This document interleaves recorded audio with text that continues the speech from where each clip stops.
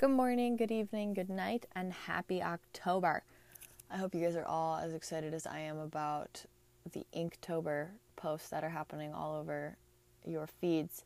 It is a wonderful month as all of our artist friends have to make art, or they don't have to, but they choose to make a new piece of art every day, and it's usually some sort of spooky Halloween-y theme, which is my absolute favorite holiday and is probably several of yours as well.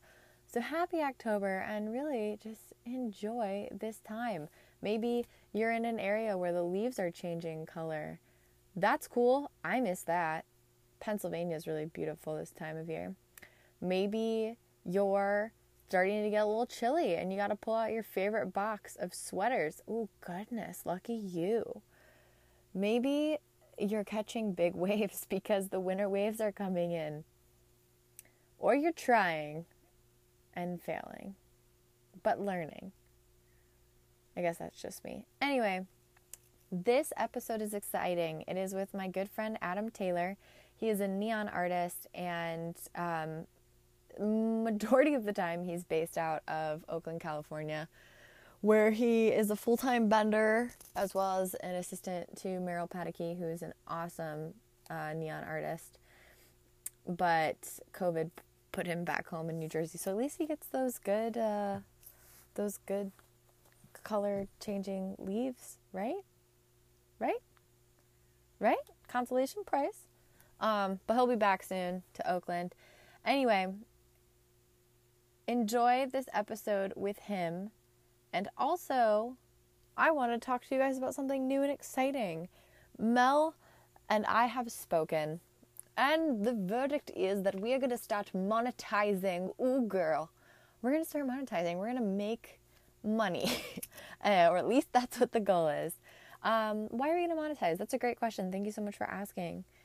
We're going to monetize because we want to secure a future and follow our dreams in what we're doing.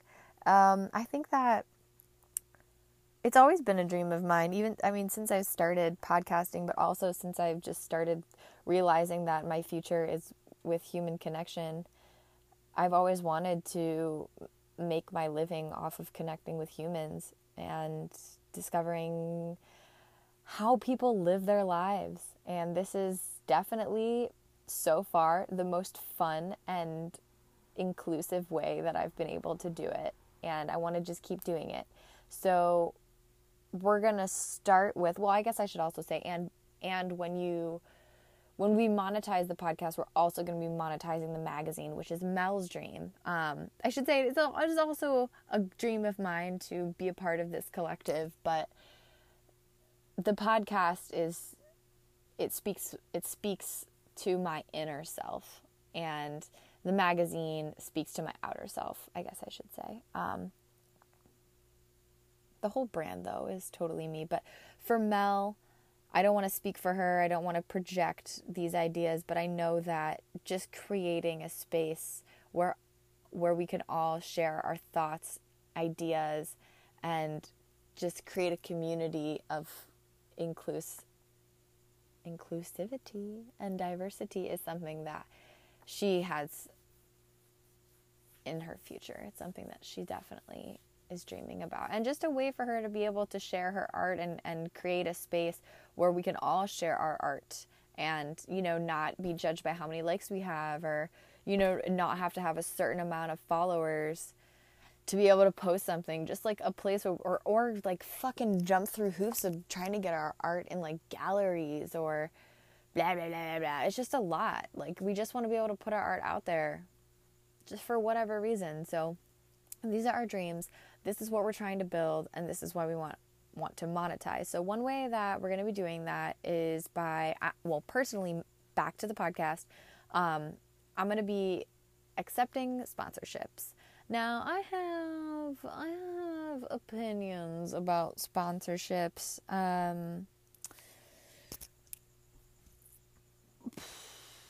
I could make this shorter, I could make this long. I'm going to go somewhere in the middle. Haha. So I, as you may know, because I've talked about it multiple times, I am an avid longboarder, and the type of longboarding that I do, it's pretty small. The community is pretty small. There aren't too many people that do it, so it's kind of easy to get a leg up. You just have to practice, and I do it because I love it, and I feel like it's one of the only ways that I'm actually able to move my body. Some people do it on the dance floor, some people do it in a specific sport, some people do gymnastics. I mean, that is a specific sport. Anyway, I do it through longboard dancing and freestyle. And there are so many people that I look up to and want to be like in the sport, and they are sponsored and they have some small bit of fame, and I don't want to do it for the sponsorships or the fame. I just want to do it to be a part of a community, because when you're striving for something, the community is what builds you up, which is what we're doing here.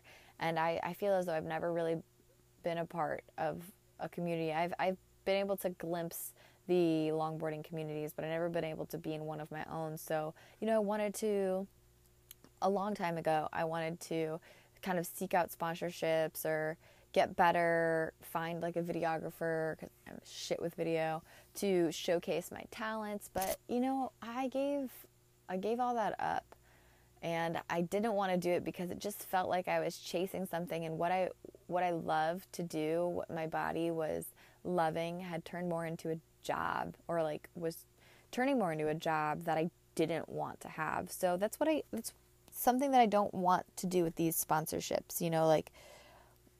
I don't want to have a certain amount of followers, because you guys are all amazing in your own right, and you listen because you want to. I'm not fishing for anything. If you don't want to listen, don't fucking listen. And if you do, thank you from the bottom of my heart for listening to me drone on and talk to really interesting people. We all appreciate it, and being a part of this. So I'm not going to fish for sponsorships. I'm not going to fish for listeners.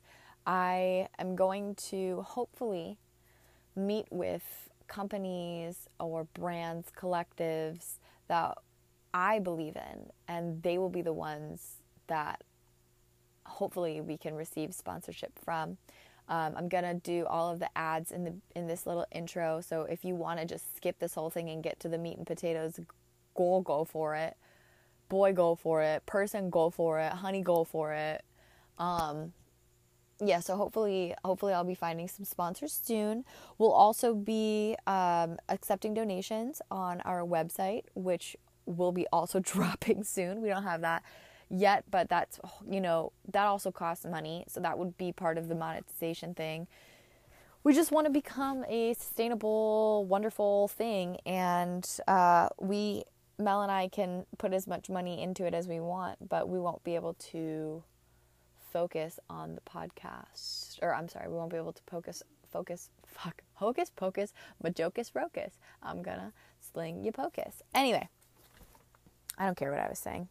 Basically, if you do decide to donate, or if we do get sponsorships, we have a list that we are going to be creating, or that we've already created, that will be our monetization prioritization. And first and foremost, we're going to get some podcasting equipment, because honey girl, it could use the upgrade is all I'm saying. We could use the upgrade. We could use the upgrade. So that is first and foremost what we will be spending on and learning more about, for sure. And then we'll split between the podcast and the magazine. We're going to be splitting and really, kind of trying to focus on what needs to be prioritized.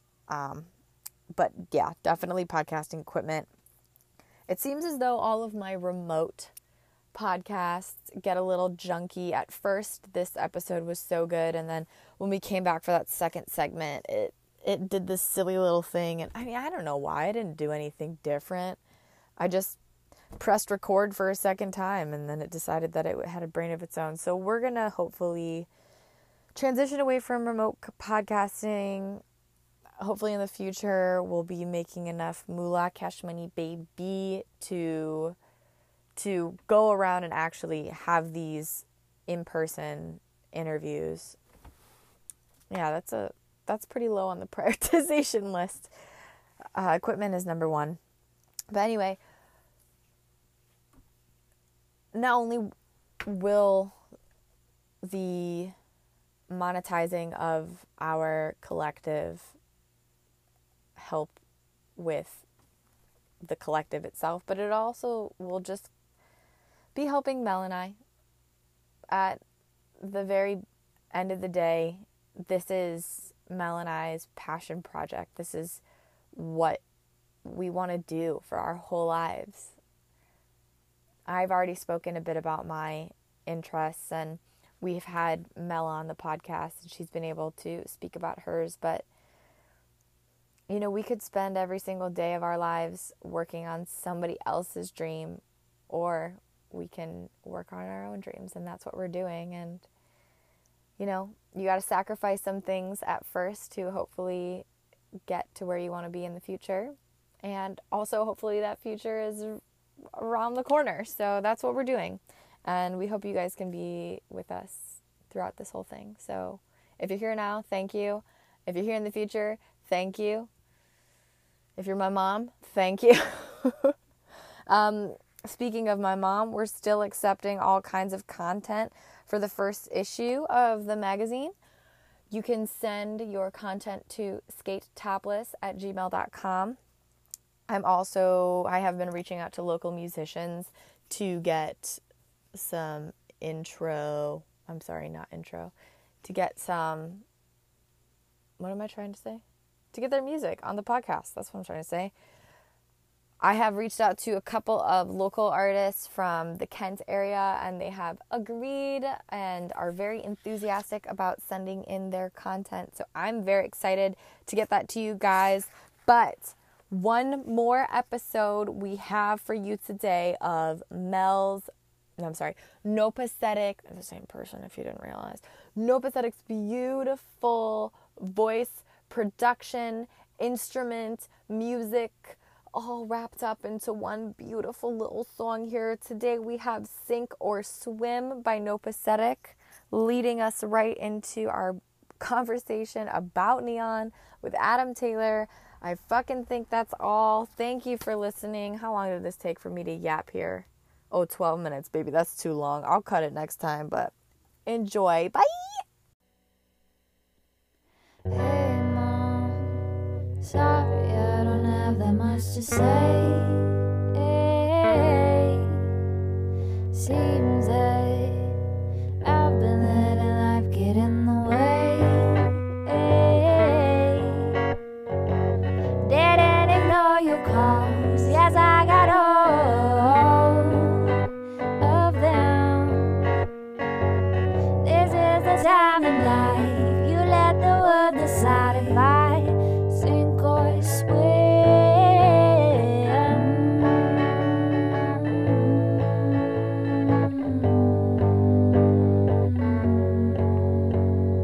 Hey, Mom, feeling like I got half a brain, and I love to hear your voice. It's the only thing that keeps me sane. You might see more of me. I'm coming home, need a break.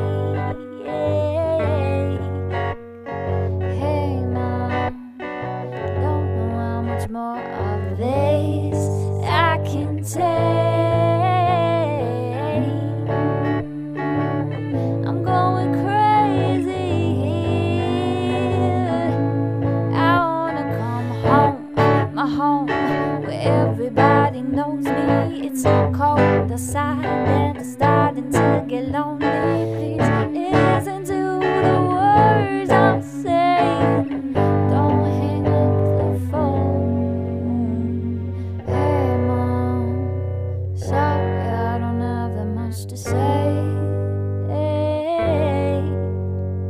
Seems that I've been letting life get in the way. Didn't ignore your calls. Yes, I got all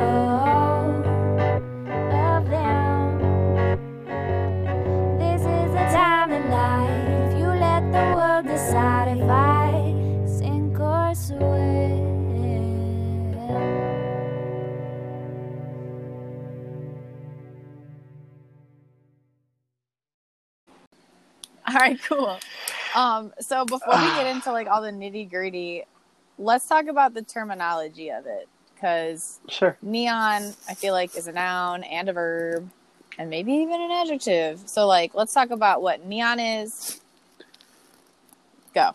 Okay. Well, first, neon is the general term used for all the lights filled with gases. Bent glass tubes filled with the gases that a lot of businesses use as lights, but that's all just from the noble gas neon from the elemental chart. That's, I would say, the most primary gas used in making all of these. So yeah, and then the name has just carried over as kind of the general term. So that's is just used to describe all the signs above, no matter what kind of gas is in it. Okay, so that's shit like argon. Yeah. I don't know what else. I don't know what else is in it, honestly. Argon, krypton, xenon, helium, and radon. And then, of course, neon are all the noble gases. And they can all be used for neon lights. It's just neon is the most predominant and gives the brightest light. So that's why it's super common and kind of the go-to for the names. Okay, so then what is bending? So bending is just, so for your sign or whatever characters or word it says, bending is the verb used to describe heating up and bending the glass tube to create those forms for the sign. Okay, and then the tubes are just the piece of glass, Mhm. the hollow piece of glass. I don't know if we're going to be talking about it, but bombarding, just like a quick thing on bombarding. Yeah, a little complicated, but bombarding is the process of cleaning out your bent tube, vacuuming out all air, dust, any impurities inside, getting a clean vacuum, and then putting the gas back in, the neon, argon, whatever it may be, so that's just isolated in the tube once it's sealed off, and that's how it lights up. So bombarding is the whole process of doing that to actually get the tube to light after it's bent. Do we need to know about torches or burners, or is that not really necessary? I don't think so. I think it's kind of self-explanatory. There's different torches that just give you different flames. But the details aren't super important, and you get the idea of a torch. Flame shoots out, you can heat up the glass, and then that's the part of the glass you bend. So, I think we're good there. All right, cool. So why don't we catapult into the history of neon, which is pretty recent, isn't it? Yeah. I mean, the 20th century. So it just had its 100th year anniversary a couple of years ago, 2012. Ooh. Congratulations. Oh, yeah. So, it really hasn't been along for all that long. But, sure. Where should we start with the history? Let's start at the beginning, since it's only 100 years. So, 1912, right after Titanic? Yeah. It's a great time. Great time to come out with it. Yeah, it's, I guess the basics are, there was an inventor. A lot of the early history of neon all happens in France, so you might be able to help me with some names and such. No, I want to hear you do them. Don't worry about me. Well, the one credit for inventing neon as we know it is Georges Claude. You're good. That was great. That was great. But no, keep going. Georges Claude, 1912. He was actually trying to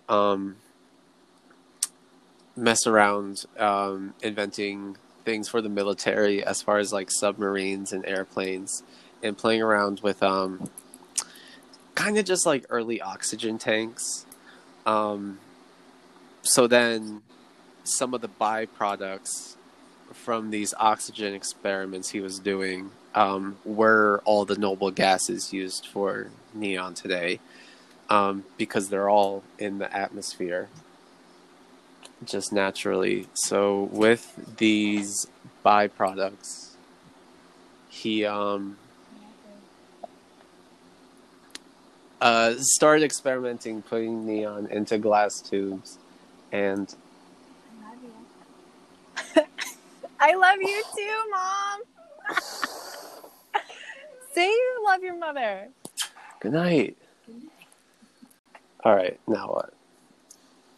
All right, what did he do after he found the fucking noble gas?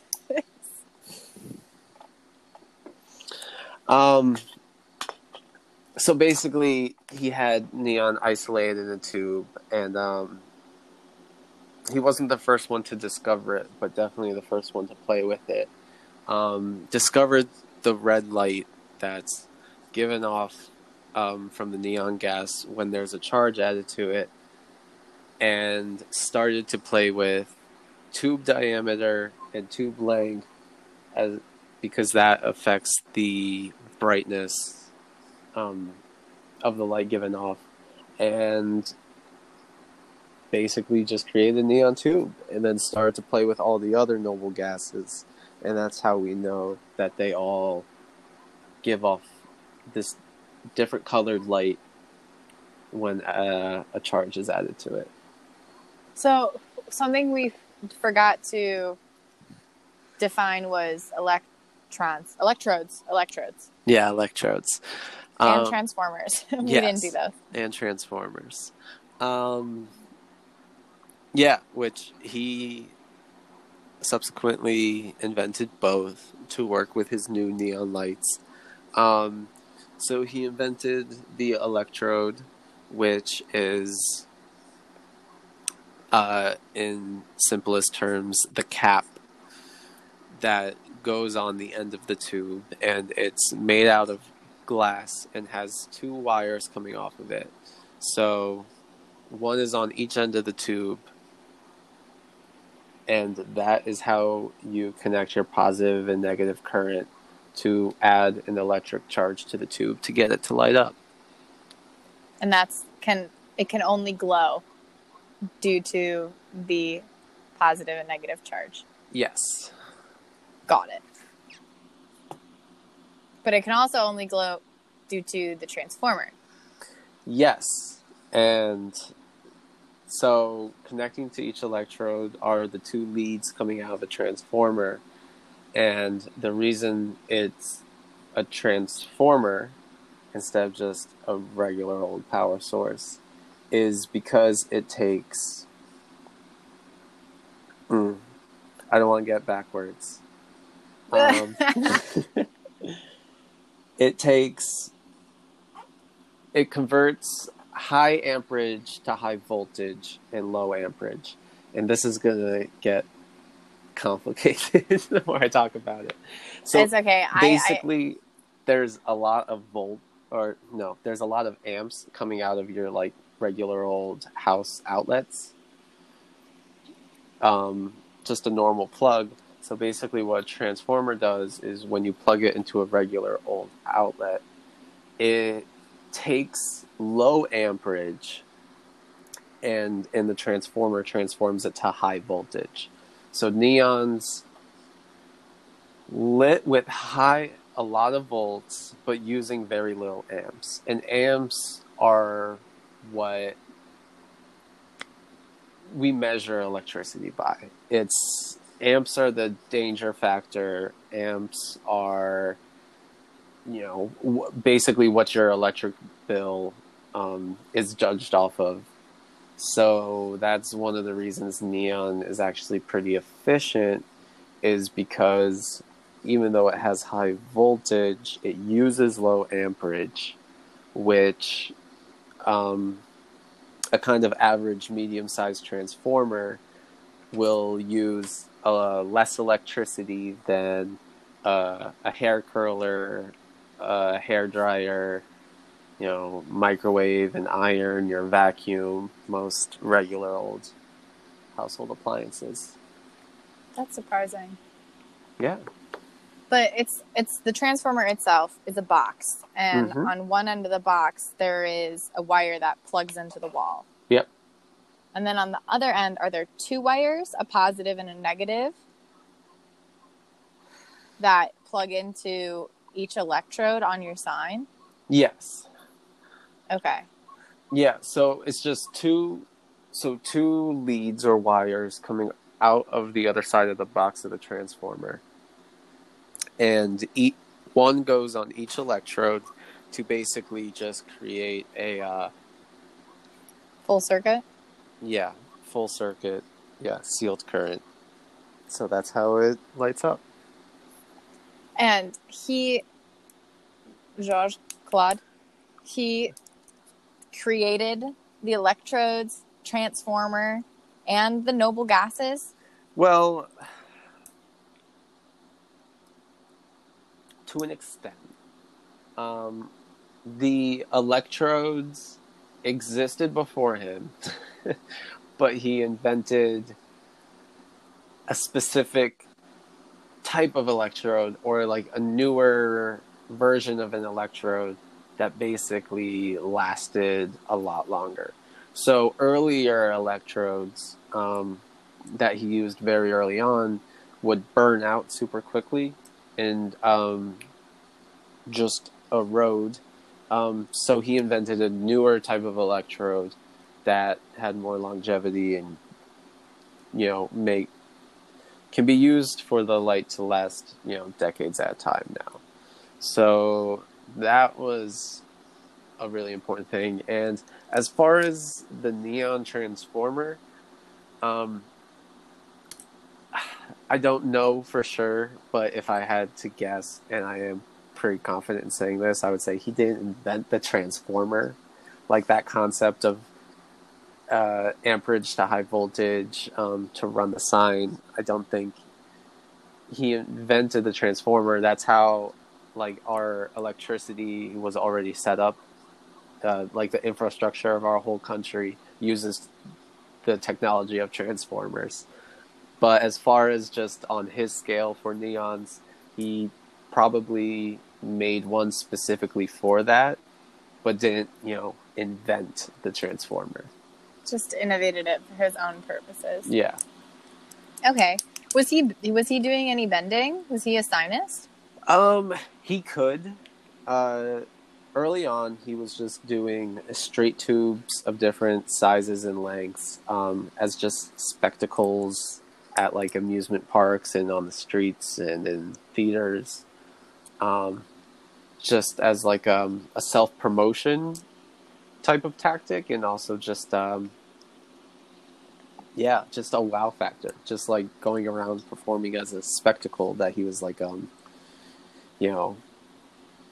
this isn't how he promoted himself, but it had this kind of feeling as he was a magician. So just because no one's ever seen it before. Did the gases change the color in the tube, and that was the cool, amazing thing? It was more so just the tubes lit up in general in these different colors, with the effect that neon light has, which is different than any other light that was around back then. All they really had were the very early light bulbs, all filament then, and quite bright and what's the word I'm looking for? Like almost hurts the eyes to look at. Edison bulbs? Yeah, I mean they were Edison bulbs, but just harsh on the eyes. So then basically he had these weird glass tubes and shapes, different sizes, lighting up with different colors, ranging from like a bright red to argon, which is a violet, to helium, which is like a yellowish, to krypton, which is white. So all these ranges of light that never existed before. So he basically just made a wow factor of this cool thing that he had invented. Yeah. And then where did it go after that? Well, this is where it gets kind of interesting.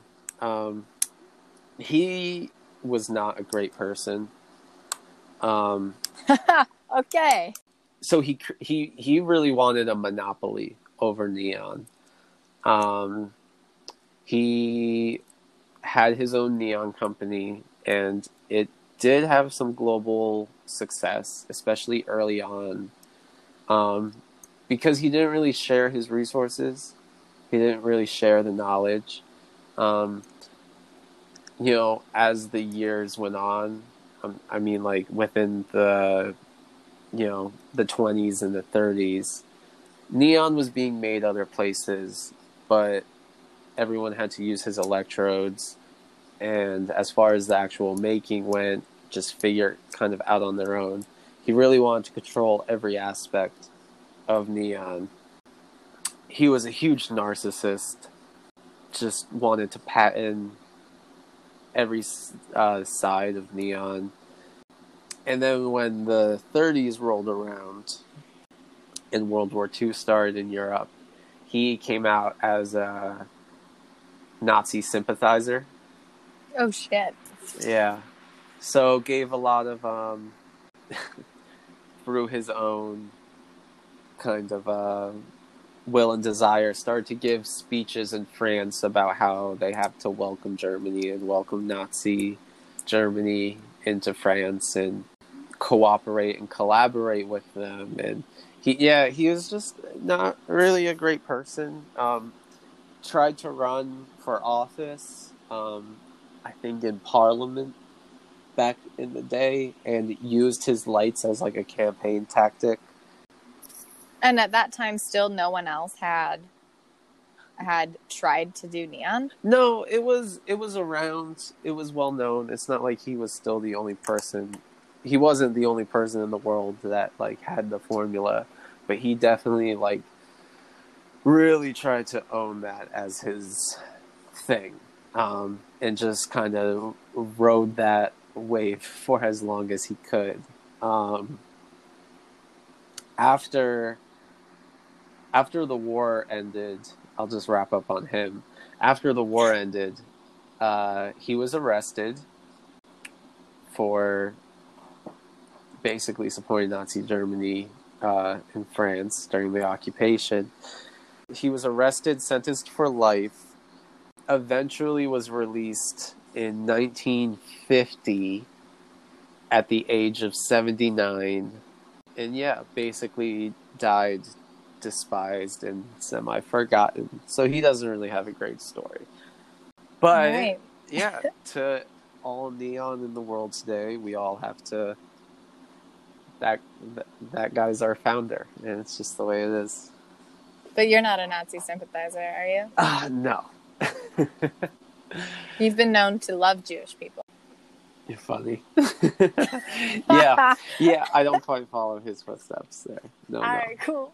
So what came after him? How did other people find his formula?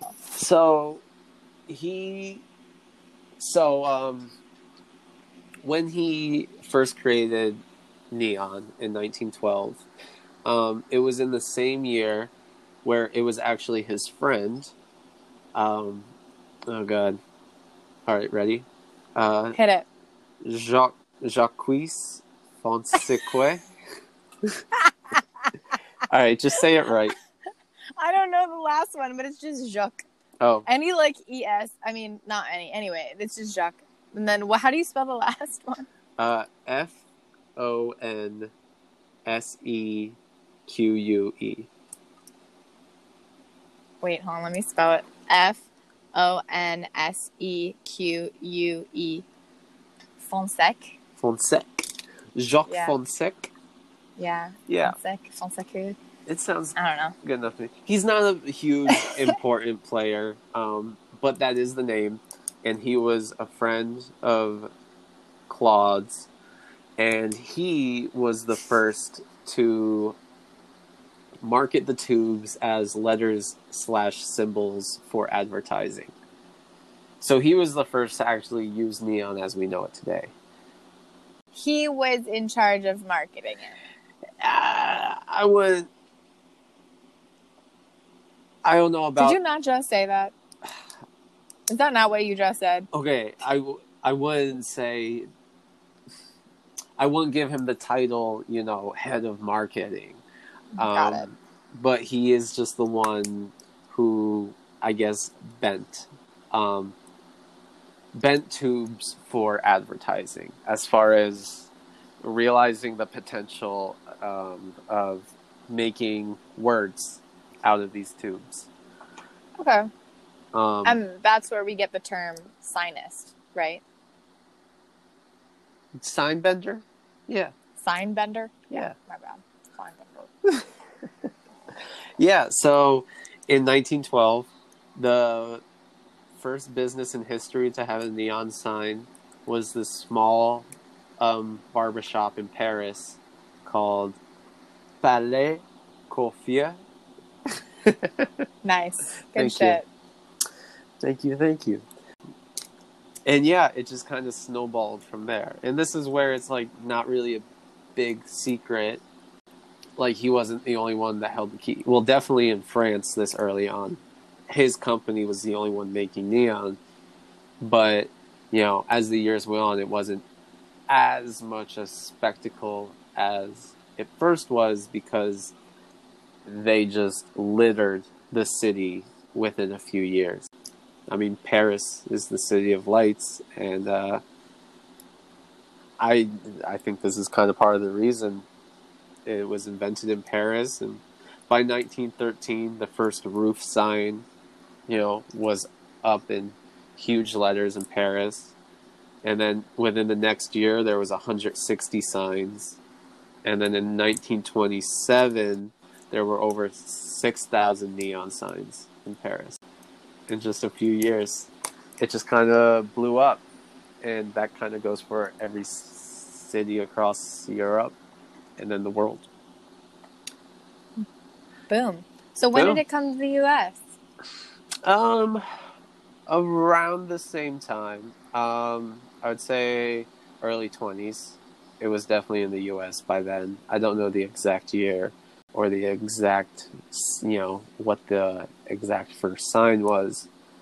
But definitely 1920s. And yeah, I mean, it blew up crazy in the United States as well. That kind of comes from when it got here, we were headed into the Depression. One, it was new, it was exciting, it was a spectacle, and it was fairly cheap. And they're extremely bright and effective. So for our country that was about to head into the Depression, you had a lot of struggling businesses that immediately took on this fairly cheap and effective form of advertising. So that's part of the reason it blew up. At the 1933 was the end of Prohibition. So then that's also another reason neon blew up. All the beer signs that's kind of known for today definitely had an explosion during that period. So yeah, there's just all these little moments of time where, at least back then, it was the right time for neon to come around. And art really wasn't considered during any of this. No, not at all. Do you know when that started becoming a thing? The 80s, late 70s, early 80s. It was going on. Oh, I'm gonna mess it up. They, what was it called? The like California sculpture movement. It was just basically a boom of modern art and abstract art, sculpture, multimedia, all these different forms and mediums that, and it was mostly in California, that artists started to work with in the 80s. And neon was just starting to get used around that time. I'm going to find it. This isn't exactly what I was thinking of, but the light and space movement. Yes, of course. Artists in the 60s and 70s using light manipulations to play with the viewer's visual perception. So that's a little bit of it. Like James Turrell comes out of that. And James Turrell is not a neon artist, so we'll let him be. But just a light artist. Just a light artist. Yeah. But yeah, it wasn't until late in the 20th century that started to be used for art. When did it start becoming offered at universities? That's a great question. Kind of not until the 80s. And it was still barely, if that. It hasn't really changed much as far as we know it today. There's never really been more than,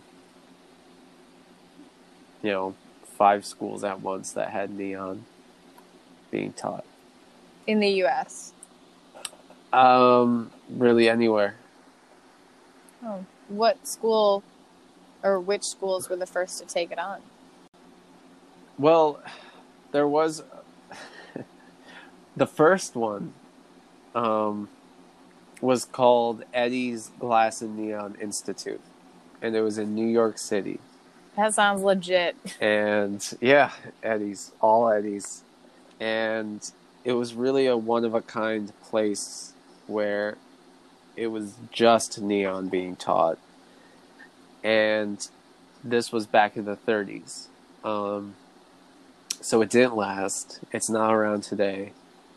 But generations of benders did come out of there.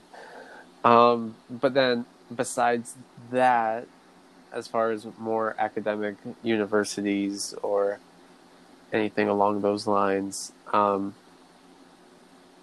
it was Fred Sheeta who set a lot of it up. And he's the one that set up the shop at Alfred. He did bring it to Kent for a short spell. A second there, yep. Yeah.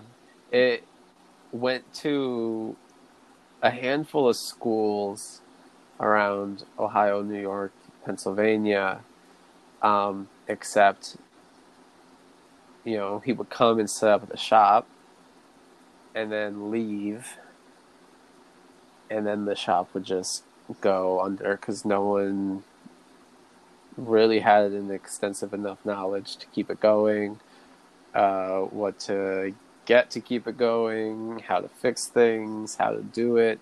So everything just kind of it came and went. And the only reason Alfred's program has stayed so strong is because that was where he taught full time. So because he stayed there, our shop stayed with him. So what does neon look like today if it's not just sign bending and there's only a handful of schools that offer it? That's a good question. I mean, it's always changing. It's still extremely sign heavy, and I don't think it will ever change. But that's the bread and butter, yeah. Yeah. It'll always be used as a message, a way to get a message across first and foremost. But it is used instead of for,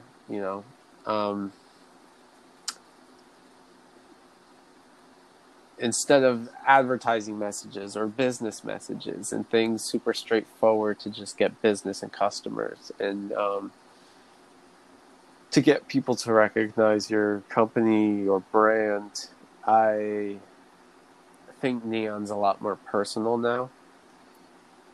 I think people are creating their own messages. So to just say whatever they want to say in lights and illuminate a message, and this is kind of anyone who uses text in art comes into play with neon today. And it's also used a lot more sculpturally, creating more 3D, what's the word? Maybe not models, sculptures, and anything of the such. I mean, the possibilities are really limitless with the stuff. It is glass, so it can't break, and there's only so much electricity you can get to power something. But besides that, it's actually pretty incredible what could be made out of it. So, What's the coolest thing that you think you've seen thus far in neon?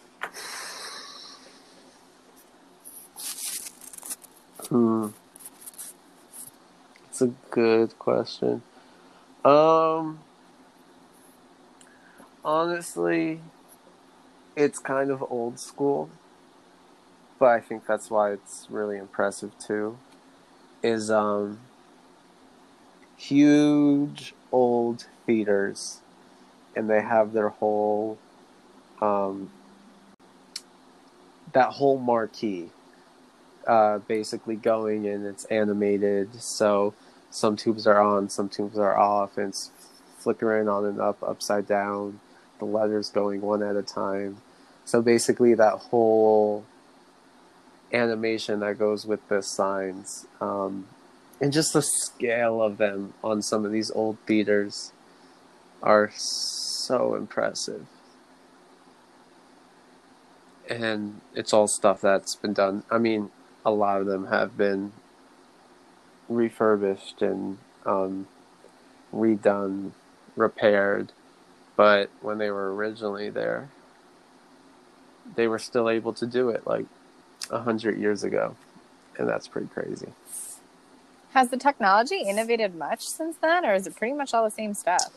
It's basically all the same stuff. I mean, there's nicer stuff, but it's the same stuff. Yeah. Do you think there's going to be much innovation in it, or do you think, if it ain't broke, why fix it? I don't think there's going to be much innovation. At some point, new things will have to be made, but I think it would just, like I kind of said before, like it would just be new stuff made of the old stuff. Does that make sense? Yes. Yeah, like eventually, like new torch heads would have to be made, but they're not going to redesign or figure out nicer torch heads. It's probably just going to be the same exact thing, just remade. Yeah, it's all fairly simple stuff. So, I mean, I don't know how the hell anyone would improve it, but we'll see. Neon's also just so low key. I don't think anyone's thinking about that.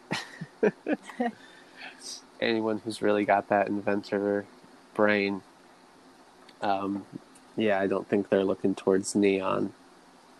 But wouldn't you think it would be the neon artist that would be the one who would innovate these things? You would think so, but it's hard.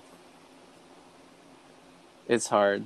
I'm sure there's someone out there that could do it. I mean, I'm just speaking for myself that I know I don't have the brain for it as far as just to invent something new, to figure out a better way to vacuum out molecular impurities from a tube to then put in this vacuum gas. It's the chemistry, the science. Not for you. It's not there for me. Not for you, bud. The engineering. So what got you into it if it wasn't all of that good stuff? I really like the process. The lights are gorgeous. It's one of a kind lighting. It's really, I think, addicting. What, bending? I mean, just the lights in general. Humans are kind of like moths to neon, in a way.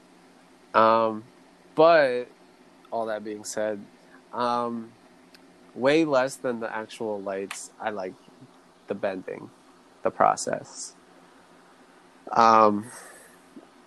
That's what I'm definitely obsessed with, is having a pattern and being able to bend to it and just being good in the torches and having that skill that I know is kind of uncommon, far and few in between. Few and far in between. Yeah, that one. I have to think about it every time I say it. You mentioned a pattern. What do you mean by that? So to make a sign, you have to have a pattern to go off of. So whatever your sign is going to say, whatever the image in neon is going to be, has to be on or in front of you for you to go off of. And then it also has to be flipped over so that when you're bending on top of it and the tube's touching the paper, eventually when the sign hangs up, it's getting flipped around. So that's the whole reason for flipping the pattern, is that the sign gets flipped again when it goes up. And so that it actually reads the right way. So that's what the pattern is. And it's kind of done in this own little kind of neon language as far as different marks and ways to draw things that make sense for what bend you have to do and how to actually create, curves or stops or breaks in your image, since it's all just one continuous line of glass. So there's just... But it's... Go ahead. Sorry, but it's on at least... Well, I shouldn't say at least, but like it can be on two different planes and stuff because it's one tube of glass, but if it crosses over at any point, you have to go back. You have to like move the tube of glass down so that it can move around the already existing piece of glass. What are those called? Back bends? Yeah. Yeah. Did I explain that? I feel like I explained that stupid. No, you explained it all right. Just a little confusing. Yeah, so basically it's just because it's a continuous line. And, you just got... It's kind of like if you were to write a word, but you can't take your pencil off the paper. That's kind of the best analogy I could think of as far as how you 3D. Yes, but then in 3D. So, how's it going to cross this letter that's already there? What's going to be above? What's going to be behind? What's going to make it read the best? So yeah, there's a lot to think about and consider when making something. And that all just goes into planning a good pattern. So it all starts with the pattern, eh? Mm-hmm. Okay, so how did you how did you find it? How did you stumble upon this? I took it my junior year of college. And it was kind of just, I didn't know it was going to be my forever thing, but it was a junior level course. I just wanted to try it, get into it, see what it's all about. Basically, just kind of did it because it was there. And when else are you going to get an opportunity? And just immediately became obsessed and left everything else behind. Everything else, As in other mediums and studios that I had during school at the time. So I remember I was taking, with my Intro to Neon class, I was taking an advanced printmaking class. And basically after the first week of classes and the first week of Neon, I barely made any prints for the rest of the semester. It was just absolutely out of my mind. It just goes with all my other studios. Neon's a one time a year class, and I even got an independent study so I could stay in there the next semester. So then the two actual real studios I had during that independent study were just out of the picture, did the bare minimum to get by them, was definitely not, didn't have my heart in those classes and didn't create much work. Because I just thought about Neon all the time and just worked until I would get good at it. I was just obsessed with being able to do it efficiently. and would you say that you've reached that point? I think I'm reaching that point.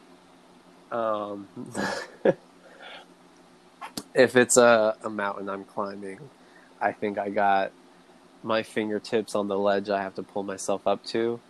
Damn. And it's definitely a good point to be, but that ledge is still probably only a quarter way up. So yeah, it's something you can always get better at. It's like any other trade or craft skill. Well, you're fairly new to it anyway. Yeah. I mean, I've only been doing it for 3 years, which is nothing. Yeah. I'm surprised, honestly. You're very good at what you do for only having done it for 3 years. Yeah. Thank you. Yeah. It's I don't know. It's funny. I can't. It's definitely consumed me. Yeah, and I just gotta keep getting better. It's So yeah, 3 years in, who knows how many more to go. But we'll still definitely obsessed with it as much as when I started. Yeah, and you're lucky to have gotten the position that you're in right now, or not currently, but Mm-hmm. Yep. Just got a full-time neon bending job. So excited to work in that sign shop and actually get some good experience. but even before that, Oh, you yeah. I'm going way back until like your first experience with it outside of the university setting. Like that, you're so lucky to have even just gotten that position, let alone what you just got. Yeah. Meryl Pataky, trailblazer in neon. Amazing artist. She, gave me a chance to come out to California and be her studio assistant. And, take the chance on me and give me as much work as she could. And teach me everything she could, and I still got a lot to learn. I'm sure she still has a lot to teach, but we've had a good run together so far, and yeah, as soon as I get back out there, I know we're just gonna pick up where we left off, so to speak. She's an amazing mentor. And why aren't you out there now? Because COVID. Where are you now? Oh, I am currently at home where I'm from in New Jersey, back in my mom's apartment with her. So just a short financial break when everything was a lot more up in the air. It seemed like the best thing to do financially, and until, I don't know, at least we knew where the future was headed with Corona and being unemployed, and financially just kind of played it safe. So that's where I'm at right now, but I just got an apartment in Oakland today. You did. So, Congratulations. Thank you. So yeah, I'll probably be back there by the end of October, November 1st, to move in. So that's when you're going to start at the new sign shop. Mm-hmm. And that's when you're going to go back to Merrill as well. Yes. Wow. All So that. you took a pause from Neon and it starts back up again in November. That's so exciting. Yeah. Yeah, I'm just happy to, actually get the chance to go back. Okay. So to flip it back to the actual neon industry real quick, not only has the idea of it being just signs to art, not only has that innovated, but also just like the concept behind being a neon artist has changed, hasn't it? What do you mean? I'm just trying to like segue into the She Bends. Okay. I was trying to do it really smooth, and I guess I missed the mark on that one. Okay, I see where you're going. Yeah, definitely. So Meryl, the artist I was working for in California, she's the founder of this group of artists called She Bends, and so they're all women neon benders and neon artists. Yeah, that's basically it. And they're just a collective of women to promote themselves, and neon is historically a male-dominated field, so it's just a wonderful platform to let them get their messages and their art out there. And you were assisting her during this past year's She Bends show. Uh-huh. Well, yeah. Yeah, so the last show they had was in Colorado. I really didn't have all too much to do with that. It was at the Loveland Museum, but yeah, all the artists shipped their work out from their own studios to the museum, and then the Loveland Museum is a pretty big place, and they have their own team of preparators and art handlers to receive and install all the work, so it's not like I had to do any of that.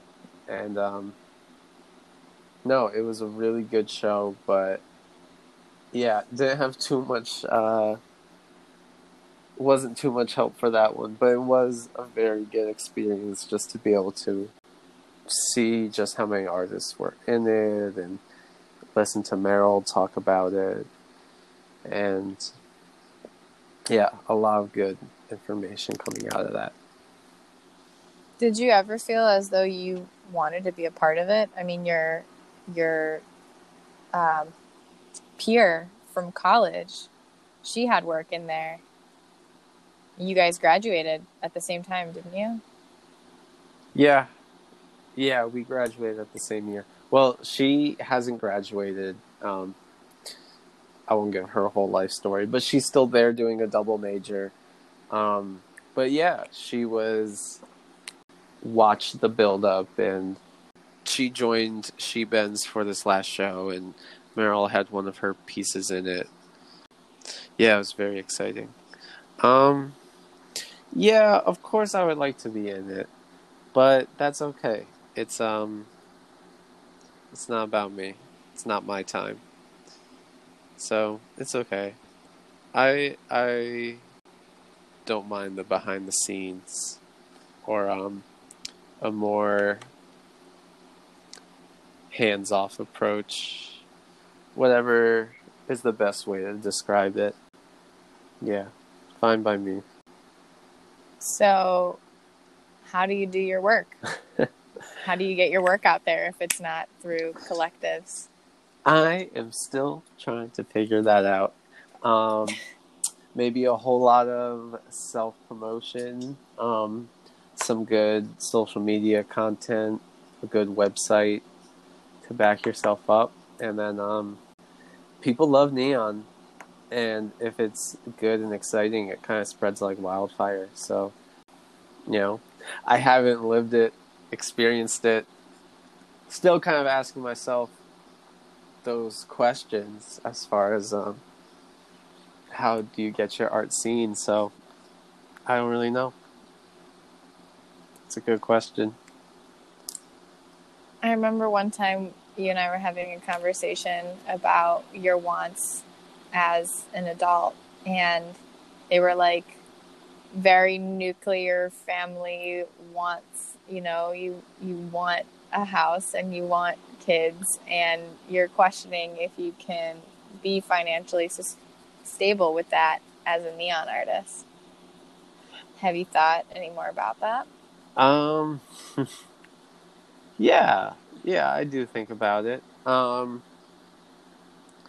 Being a neon bender isn't a really lucrative career. It's exciting and different and got a little flair to it, but at the end of the day, it's still just a blue-collar job. It's still just a craft skill that takes a lot of work to get good at, a lot to do well, and doesn't really have a huge payoff. The neon industry is so small and far and few in between. There's no neon bender union to ensure good wages, retirement plans, safe environments, nothing like that. Not that the environment is super unsafe. There are unsafe things about it, but if you're a good business, you're going to be responsible about those things. But so there isn't a huge payoff as far as financially, long-term retirement type plan money, if you're a neon bender. So yeah, I still think about that, but I'm young right now. I love the work. I have the energy to do the work, so I'm gonna go ahead and do just that. But yeah, I don't know. As far as family and nuclear wants, I don't know. Things could always change, but I'm a little on the fence about all that now. On the fence about which part? Just having a family, kids. Yeah,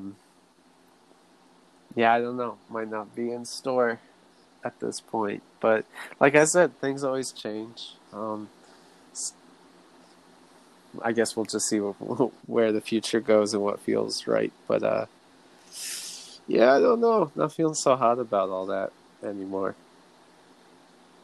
Could imagine. I couldn't imagine being a parent right now during all this bullshit. So I could see why you would have changed your mind. Yeah. Also, on the same note, I remember you talking about should you continue with your career in neon, potentially being like a professor or starting a neon studio at a university? Possibly. I would like to give more people the option of experimenting with it. I'm really grateful for my school's neon program, and just knowing that, there's 3 schools in the country that have that access to it, including us. And us is who? I don't know if you mentioned. Alfred University, for all you good listeners. But yeah, maybe starting up a program, doing a little something like Fred Sheeta did, but really fostering it and nurturing it and building it up and making it almost, I do want to stay in, I would want to stay and teach there, but make sure that it is kind of self-reliant, that it won't fall apart when I'm eventually gone or retired, or who knows, this is so in the future hypothetical. But yeah, I think that would be a good way to go with it, just because, being a full-time neon bender is a lot of work, and I don't know if I want that to be my life work. I always want to have access to it, whether it be a home studio or access to a school studio I start up. But at a certain point, I want to do things on my own time, at my own speed. Sign bending is very high quality, high production, very fast turnover. So, I mean, I keep saying this, but like other blue collar jobs, you can only go for as long as your body allows you to. Yeah.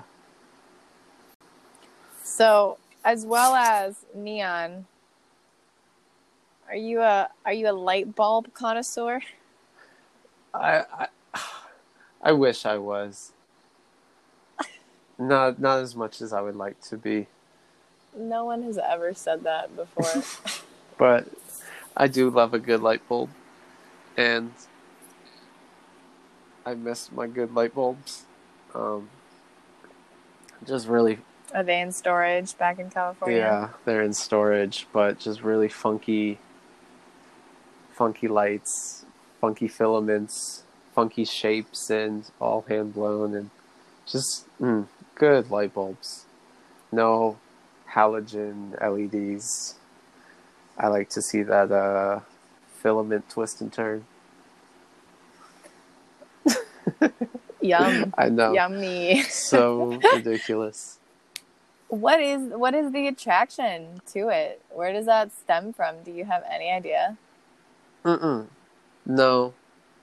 idea. It's definitely after neon. This hasn't been a lifelong thing. I think just after taking neon and studying light, not just neon light, but fluorescent, all lighting, what lighting means to the eye, and how it messes with perception. Just really appreciating light quality a lot more and really trying to notice it.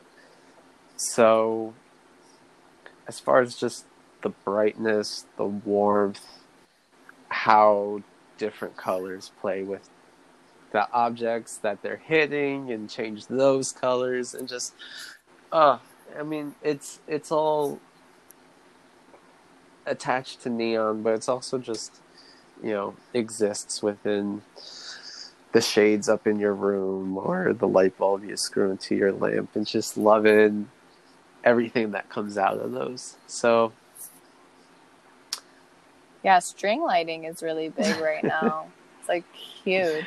I know you're a fan of the string lights. I just like string lights because I can't afford neon. I'd have everything lit with neon if I could. What's the pink? It's argon, right? That's pink. Argon mercury. Argon mercury. That's my fucking thing. I love. My favorite color is like fluorescent fuchsia. Oh, yeah, that is just mercury. Yeah, just Oh, is it just plain Mercury? old Mercury. Is a fuchsia. Well, damn. Yeah, super soft light. Yeah, that's my favorite. Very, very satisfying. So, how does the lay person get involved with neon? That's very tough. It's a master apprentice field. You have to find someone willing to teach you, willing to take you on, and it's very hard because neon's really not that lucrative. So, I mean, unless you're able to do it for free, it's also kind of hard to find that like paid apprenticeship in neon, because a lot of neon benders, even if you're there working for them in the studio, they can't afford to pay you for your work through your whole learning curve. Because through that learning curve, you're not really doing all that much work. For the first 6 months, you are probably just learning, and then also going through materials to learn. So it's expensive for the master who you work under, and it's also expensive for yourself. If you can afford that free position, it's Are there any places that like offer classes? Yeah. I mean, it's Yeah. like not if you just want to like boom make it your career. That was the second thing I was going to say. If you don't do all that, there are workshops and classes, and there are places that rent bent time, but again, that gets expensive pretty fast. For a 2-day workshop, you might have to pay $1,000. So dude. that's a decent chunk of change to just try something out to see if you like it for the first time. Yeah, it's kind of an expensive thing for just like, I want to have a fun afternoon trying something new. Well, it's also pretty expensive to own a neon sign, Well, yeah. too. Yeah. Yeah, it is. Has gotten a lot more expensive than it originally was. Like, when I say originally, I mean back in the early 1900s, it was the cheap way to go for advertising. Now, I mean, maybe it works out with inflation, but now it's a couple $100 for a medium sign. I mean, that's like, holding your hands up shoulder to shoulder. 7 or 6 letters in a word type of sign. It's hard to all just break down in words like super quickly on a podcast, because there is a lot that goes into the costs for making a neon sign. It's the gas, the glass, the materials, the time that it takes to make a pattern, the time it takes to bend that actual pattern, the material and time to bombard it, if you're doing install, if you have to do packaging and shipping. After everything, it does get up there a ways, but if you're a business, I think it's worth it. Definitely pays for itself in the, who knows how many years you're going to have that up. If it's a personal thing, it's an expensive gift to get yourself, but I think you would love it. I think neon looks great in a home. And, yeah, I mean, of course I'm super biased. I think neon is 100% worth the cost. The alternatives are just all LED plastic crap that tries to replicate it, and one fails, and two is cheaper, but You're paying for plastic crap that's gonna break in a couple months to a year. I'm glad you brought that up because I was going to ask you about the fake neon trend, which seems to be huge right now. Yeah, it's just it's really quite ridiculous. There's a couple different companies. There's a handful of them that just have this fake. What's mostly frustrating about it is that they just advertise as neon, and it's not neon. And if you're an uninformed shopper, it's really quite bad to confuse the two, because there are huge differences between them. But this fake LED neon is just so it imitates the look of a tube. It's just a plastic strand of LEDs, and it usually sits right into a base, which is how you can tell it's all fake. And it's a lot cheaper. A lot of them go for maybe $100-$200. I've seen some sites you can personalize it. A lot of them are like the little desk palm trees or pineapples or flamingos to like put up into your dorm or apartment or on your desk. But they look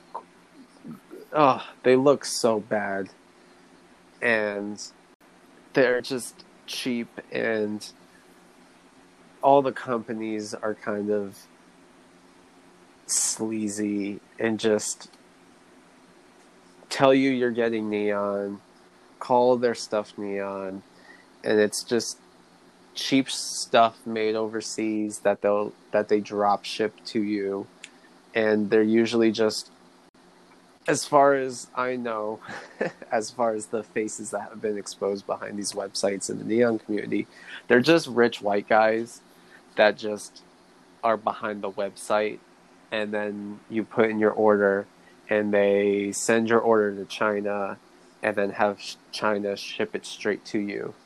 So they're just kind of sitting back, collecting the money, and selling you cheap, shitty knockoffs that are going to break, just end up in a landfill, are not as energy efficient as neon, and look a hell of a lot worse. So just all around bad product. Don't recommend. 0 stars. Like -7 stars.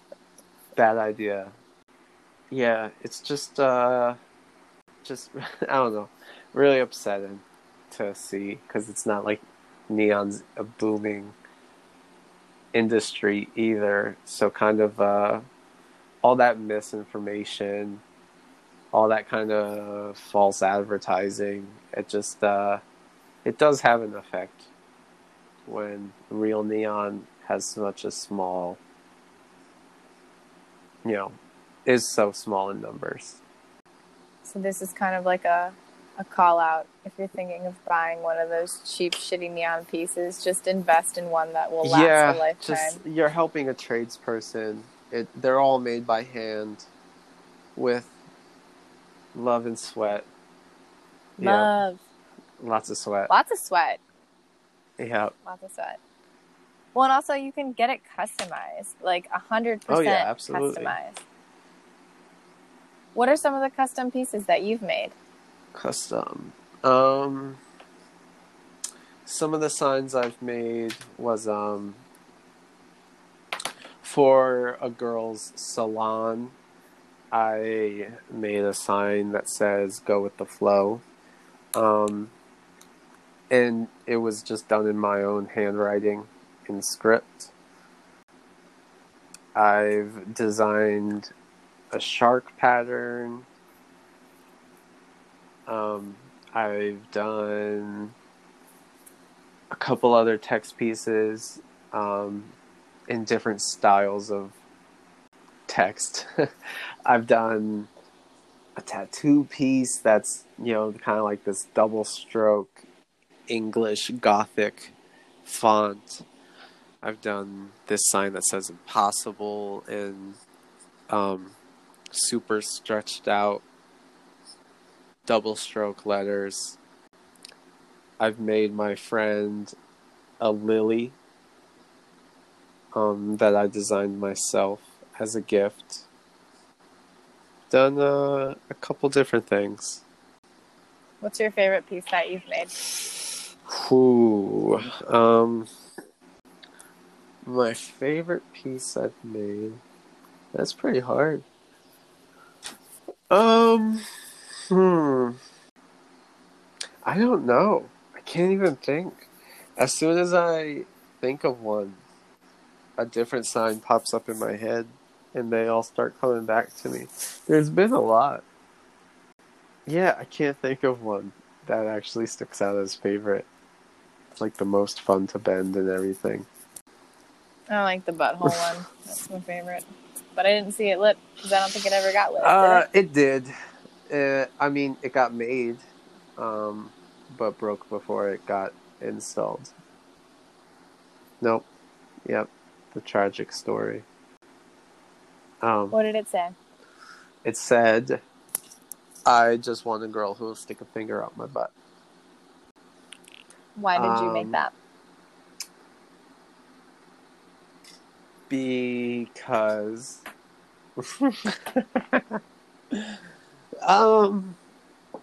why did I make it? It was a cry. Yeah. It was a cry out. Well, honestly, yeah. The simple answer is, I just wanted a girl who would stick a finger up my butt. It was a real put it out into the universe, speak it into existence type of piece. Real. That happened. Yes. Yep, it was a success.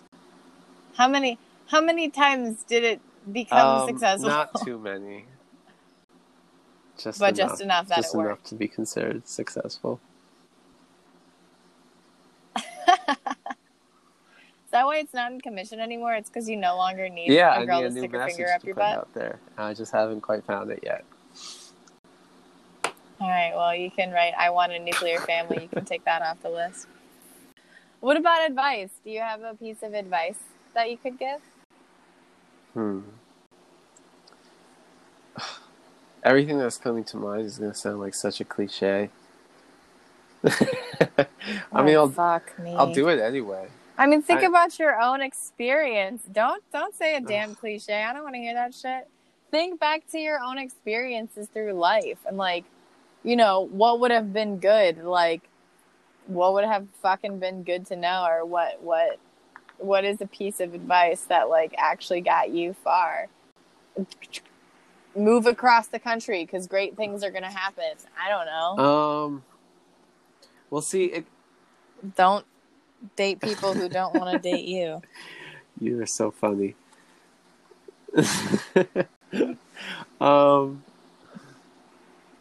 Okay. I'm gonna go my cliche, but it honestly is good, and it leads into everything else, and it's honestly,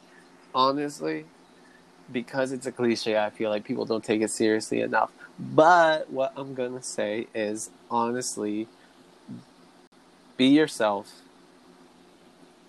Follow what you want to do. If you like it, keep at it. Get good at it. Stick with things. And just trust yourself. Oh, Not right? if letting I know. be you. I know. First one to ever say that. Especially on a podcast. Yeah, no, that's I just pretty feel good. like I'm probably gonna put those at the front. it's kind of like known and said, and that's why it's a cliche. But honestly, like, a lot of people preach it, but not too many people practice it.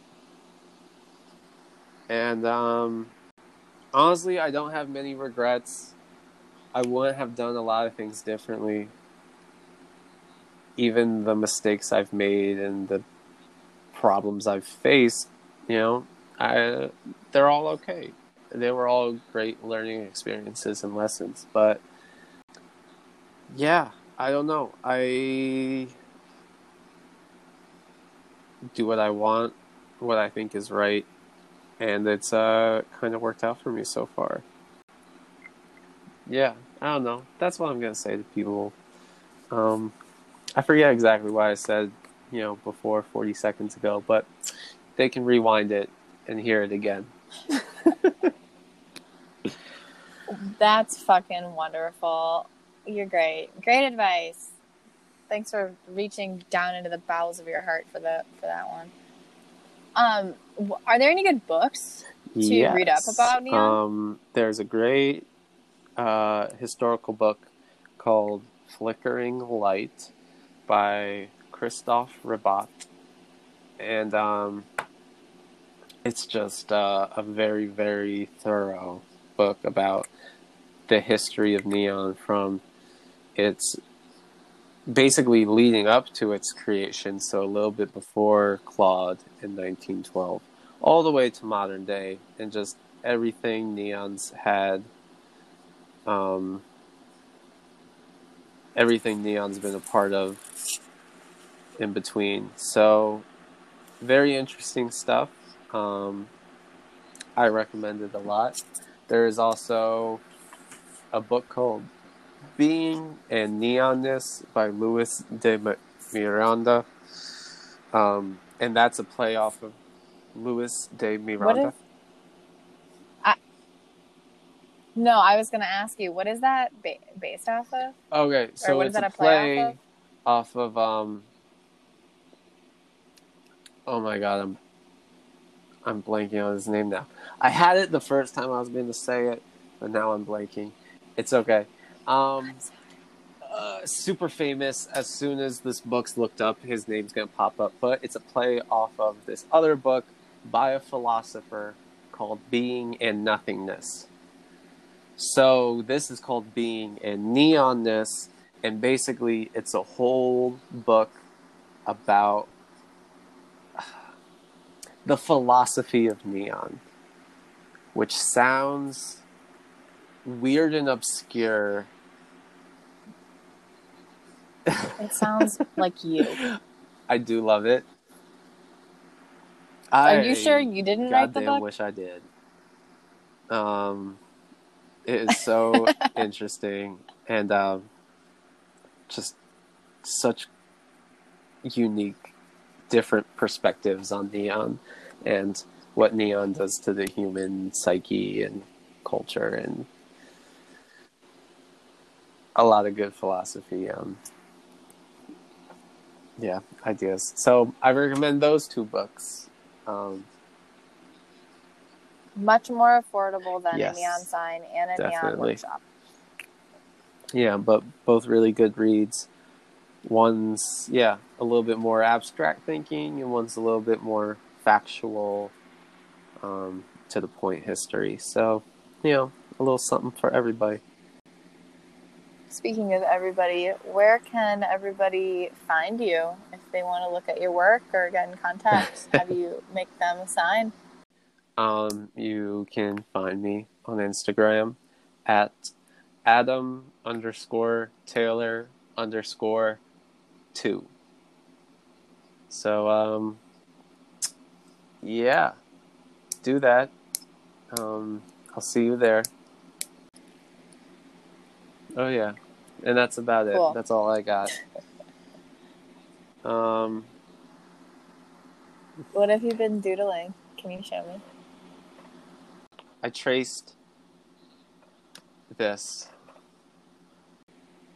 Rosebuds, but it's in your graffiti sort of airy cloud-like text that you do. Yeah. Why rosebuds? It's because of a poem I really like a lot and have been reading. A poem that's been stuck in my head a lot recently. Would you like me to read it? Yes. Okay. 1 second.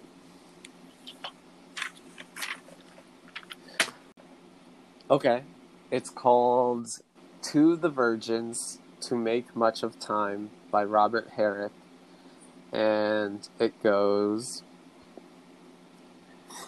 gather ye rosebuds while ye may, old time is still a-flying, and this same flower that smiles today, tomorrow will be dying. The glorious lamp of heaven, the sun, the higher he's a-getting, the sooner will his race be run, and nearer he's to setting.